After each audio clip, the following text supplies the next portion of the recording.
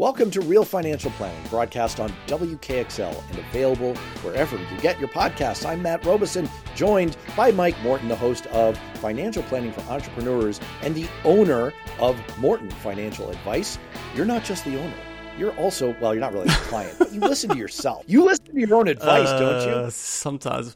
Isn't there something about the cobbler's kids have no shoes, something like that? Right. You can't get good. It's like Coles to Newcastle. You can't. Do your own kids have like awesome financial planning habits? They have zero financial planning habits. It's probably terrible.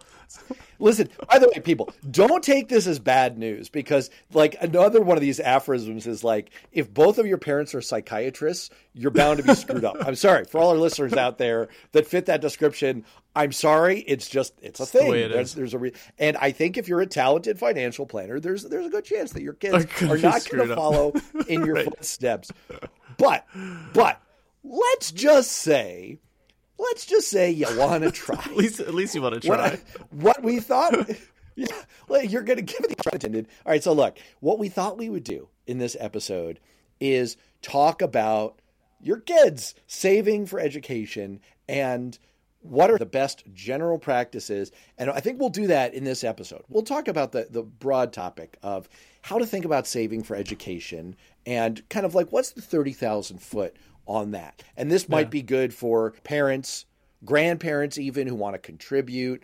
Look, if you're a young person, you even want to lend an ear to this because some of this involves your active participation. And then we'll do another episode and we'll get specifically into the savings vehicle that has been set up by the government for you to specifically save for education, the 529 accounts. And you can listen to this as a two-parter, but hopefully when we're done with this, you will have the full toolkit and you will do better than Mike Morton's children in terms of saving for education. This is probably less for the young kids and more for the parents, I'm thinking. Fair enough. In terms of savings, they might throw a few $100 in there, but yeah, I don't know. Student loans, kids. Student loans. Just kidding. Yeah. It's time you learn some hard truths about life. That's right. For everyone who does not want to turn this entirely over to student loans, who has any chance of making this not an entirely, you're in debt to the federal government for the rest of your life type situation, just kind of at a high level. Look, you and I are both parents. We're in the mode right now of this very much being on our mind. So when you talk to your clients and they're in this situation too, how do you start talking about how parents should think about saving for their future education costs for their children? So that comes in the context of saving for all your future spending. Right. So how do you think as a parent about saving for your education is always competing against saving for retirement and your other goals. So it's definitely in that context, and it's hard to tease it out because should I save for more in my retirement account? Should I save more for my education? I say retirement always comes first, more of a priority, because no one's going to loan you money for your retirement. But they will loan you or your student money for going to school. And so we always, work on that goal first and make sure that that's getting really well funded. Now, the thing about that is it's really hard to tease out because there's all trade-offs. Well, I could work till 60 or 65 or 70. Well, that makes a massive difference, 5 more years of income. So should you work 5 years longer and save for education, or 5 years less, get into retirement and save a little less for education? So it becomes very kind of personal at that point.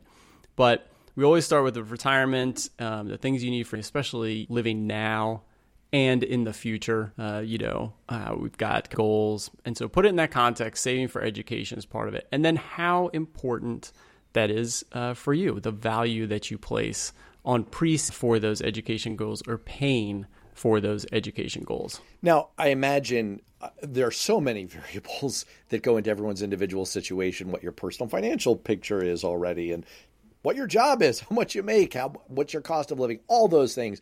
But I imagine it's also super important, like how many kids do you have and how old are they? Right. Yeah, it definitely is. And that's just in the context, like if you have a child who's just born, well, we were just talking about compounding and getting started as soon as possible. In fact, you can do this for unborn children as well. Start saving for them and getting that compounding going. So that will definitely give you more of a head time that, if they're going to school, here we are almost in the month of August. If they're going to school now, then you might be a little bit behind on saving for them. So there's definitely the context of where to save, how much to save. But I also want to throw out this context because we don't have to make it super complicated for everyone either. Here's another way of thinking about it. If you don't have enough to save anything for college, you're just saving as much as you can for retirement and living now, then this question doesn't matter. You don't really have any extra to save. If you have so much, you can pre-save all of it, and that's important to you, then go ahead and do that. And this question, again, becomes pretty straightforward. Like, great, I will just save all of it and be ready to pay for all of it and no problem. Most people find themselves in the middle. I probably can't save everything. I only have a certain amount I could save. So just save that amount. Put it in there and save it. And your future self will be happy for whatever you saved. You're going to feel good now because you are saving towards something that is important to you and you're doing as much as you can. So that's great. Are you ready to create your ideal lifestyle? Let's discover what's most important to you and design a plan to have more of that in your life. Go to meetmikemorton.com. All one word, meetmikemorton.com. Now, all that being said from a high level, I think any parent out there will identify with kind of my next thought, which is I still want to know what ballpark we're talking about here, right? You just kind of want to know what you're getting into. So I'm a spreadsheet kind of guy. I did for our kids a few years ago. I sat down and I just did a little bit of the math. It's actually not that hard to do at a high level. It's very easy to get wrong, but it's you're not going to be like, if you do a little Googling, you're probably not going to be insanely wrong. You'll get the ballpark. And boy, was it depressing. So I guess my next... Yeah, how was that evening for you guys after you had worked? I just set a number out there. I mean, look, I want to actually, I was being a little tongue-in-cheek about how easy it is to get wrong. To specify a little bit more, the problem here is that education inflation has been high. The cost of education, especially higher ed, has been going up at a faster rate even than recent inflation for everything else that we've all been living through. The rate of inflation of the cost of higher ed has been sustained and high. And so you got to make some assumptions. And one of them is that rate of cost increase is going to continue into the future. So what I ended up doing was doing a conservative estimate, meaning I'm estimating on the high side, what's kind of a bad scenario, just so I'm prepared. So the answer to your question is I swung a heavy bat at it, and I was hopefully at least preparing us for the worst. But boy, it was bad. It was bad. So here's my question. Into a question. Is this an exercise that you do with your clients, that you recommend that people do if they're in that in-between zone where it's like, you're not in the category of you have nothing to save. And you're not in the category of you're so rich that this is it's easy. It's a layup for you. If you're in between and you're trying to just kind of know where you are on the how goes it curve, is this an important part of the exercise? I like to do it because like you found, it doesn't give you comfort. What's the word I was thinking of? It doesn't really give you comfort, but it does give you a sense of knowing, having more information and feeling good about the planning process, which is always what I want to do with my clients. Like, some of the numbers can be scary, whether you have enough for retirement or not, whether you're ahead or behind on saving for certain goals, maybe a down payment for a home, or the education thing. Are you saving some now for future expenses? It can always be a little scary, but I find that, you go through the exercise as you did, Matt, you get, some numbers in front of you. And then it starts feeling better, even if it's still scary. It starts feeling better knowing where you are. Knowing is half the battle.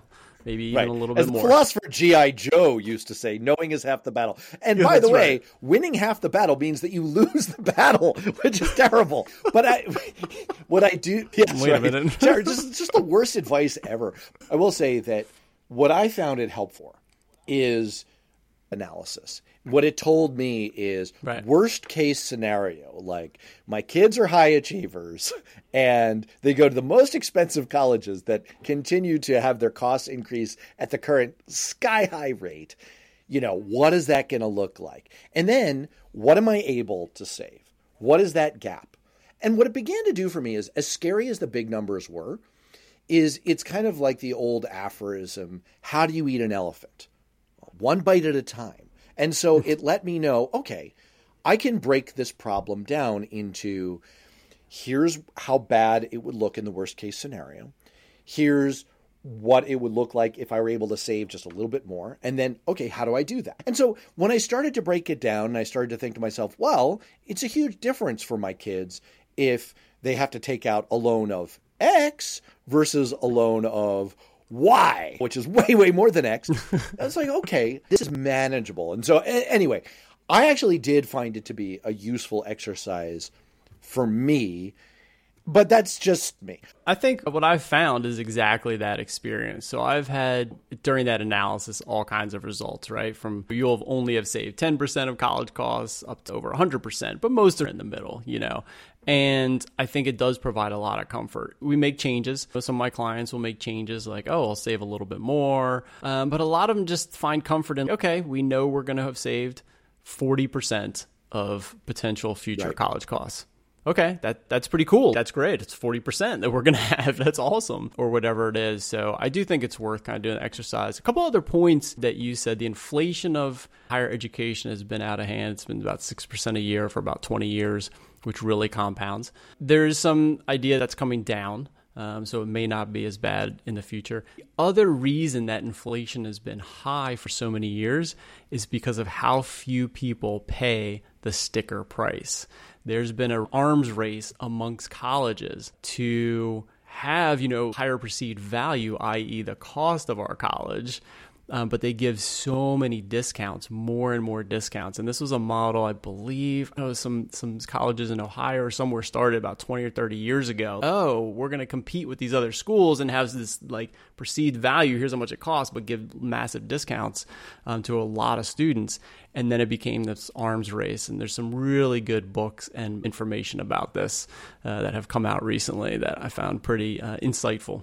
Well, I guess that is kind of like finger crossing exercise that maybe it won't be as bad. But, look, I think that the upshot to me, just thinking about this from a high level, and we're here for your advice, not for my musings, but I think getting started, I hope people find this reassuring that there's a big difference. What you just said a moment ago, maybe you can save 40%. Well, there's a reason that if you're playing football, you'd rather it be 3rd and 5 than 3rd and 18 because your chances of making it are a lot higher. And there's a big difference between saving 40% and saving nothing. And that plays out in the burden that your kids are going to face and also the options that they're going to have in terms of the places they're able to go. And again, hope is not a strategy, but it's possible that your worst case scenario is not going to pan out. And so all of these reasons, I think there's real value to the exercise and kind of like a good news version of all of this. I don't want to get too bogged down in mechanics. If you're interested in the specifics of, okay, I want to do a 529. How do I set that up? What do I do? What do I think about? This is the show for you next time. We'll get into that in the next episode. So subscribe to this podcast you're listening to right now. You'll get it.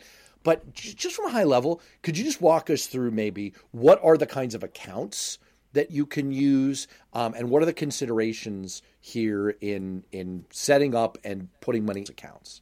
Yeah, there's definitely some different types of accounts that you can use for saving for future spending on education specifically. The Roth IRA, I will mention first because it's very overlooked for this. So if you have that you really can't save a whole lot, and you also are looking at saving for retirement, having that competing goal, a Roth IRA should definitely be at the top of the list for funding, account funding priorities. You can look at the feed. We had a whole episode on that. But the Roth IRA shows up here because you can use it. You can pull the money back out from your Roth IRA if you have to and use it for education costs. So that one I'll highlight right away. Of course, the 529 you just mentioned, we're going to have a whole episode on 529s. They're fantastic. There's other ones that have been used in the past, but the 529 is really trumping them now. There's the Coverall ESA accounts, and there's also EE savings bonds. These have been tools that might have been used a couple decades ago, but the 529s have really kind of outweighed them recently. And then you can just save in a checking or brokerage account, of course, because it gives you a lot more flexibility to how you use that money potentially than education specifically. So a couple of ones to look at: Roth IRAs, 529s, brokerage accounts. Well, and of course, for all of our Jewish listeners out there, you will recognize from your bar or bat mitzvah the fact that your grandma probably gave you a $50 savings bond for your future education expenses, and it sat in a drawer for 7 years or 10 years or whatever the term was, and then you found it at one point, and you're like, hey, this is something, and you never did anything with it. It's probably $51 now. Maybe you framed it. Anyway, we don't do things like that anymore. I'm just saying that because that used to be in vogue. That's what you got for your bar mitzvah. And I don't, although I will say, I got about $1,000 worth of those, and I cashed them in and I used them. Swarthmore College got that value. So thank you to everyone who came to my bar mitzvah. A couple other just ins and outs here. Again, this is all just high level stuff. So you're going to set up. We'll get into more of this, with 529s, but you're going to set up one of these accounts, a Roth IRA, 529, et cetera. Are you setting up one account? Are you setting up multiple accounts if you've got more than one child? Yeah, it really depends on which direction you're going, okay? So like the 529s would be multiple accounts for those because you only have one beneficiary. So you got multiple kids, you want to have multiple 529s. But checking a brokerage account, you could just lump all the money. In your Roth IRA, you can only have one. Well, you can have more than one, but there are contribution limits. So you'd only have one Roth IRA. So it really depends on which type of account that you would use. And one final question. It comes up all the time. People say, well, wait a second. Given what you described before, the situation where colleges are kind of monkeying around with, will assess exactly how much you're able to pay and make you pay that exact amount. So it's like you're facing 100% tax on anything you save. Why bother? Like, why not just hold back and get a ton of financial aid or whatever? I mean, any thoughts on that in general? Like, is it stupid to save anything? No, the other way around is a terrible idea, to just blow all your money because you think you're going to spend it on college anyway. The reason why is your savings are counted at 5 or 6%, the contributions. I mean, it's not that much. Of course, it's counted. Yeah, it's a thing. The FAFSA and all of that, the family contributions, all of that is definitely done. But do not go out of your way. Don't screw yourself by not pre-saving. So definitely save as much as you can. There might be ways of saving it in the right places, for the FAFSA. But really, those guys do a pretty good job of finding everything. So there's not a lot of tips and tricks. I love the way you put that. You're not going to escape the Reaper here. So but that's really interesting, that 5-6% thing. So bottom line is, yes, save. Yes, this is worthwhile. Yes, figure out where you're at. And if you want to dive into the 529 thing specifically, stay tuned for our next episode. Mike Morton, thanks so much. Yeah, thanks, Matt. It's awesome. Thanks for joining us on Financial Planning for Entrepreneurs. If you like what you heard, please subscribe to and rate the podcast on Apple iTunes, Google Play, Spotify, or wherever you get your podcasts. You can connect with me at LinkedIn or mortonfinancialadvice.com. I'd love to get your feedback. If you have a comment or question, please email me at financialplanningpod@gmail.com. Until next time, thanks for tuning in. This recording is for informational purposes only and should not be considered for investment advice. Opinions expressed as are of the date of recording. Such opinions are subject to change. We do not guarantee the accuracy or completeness of the data presented here.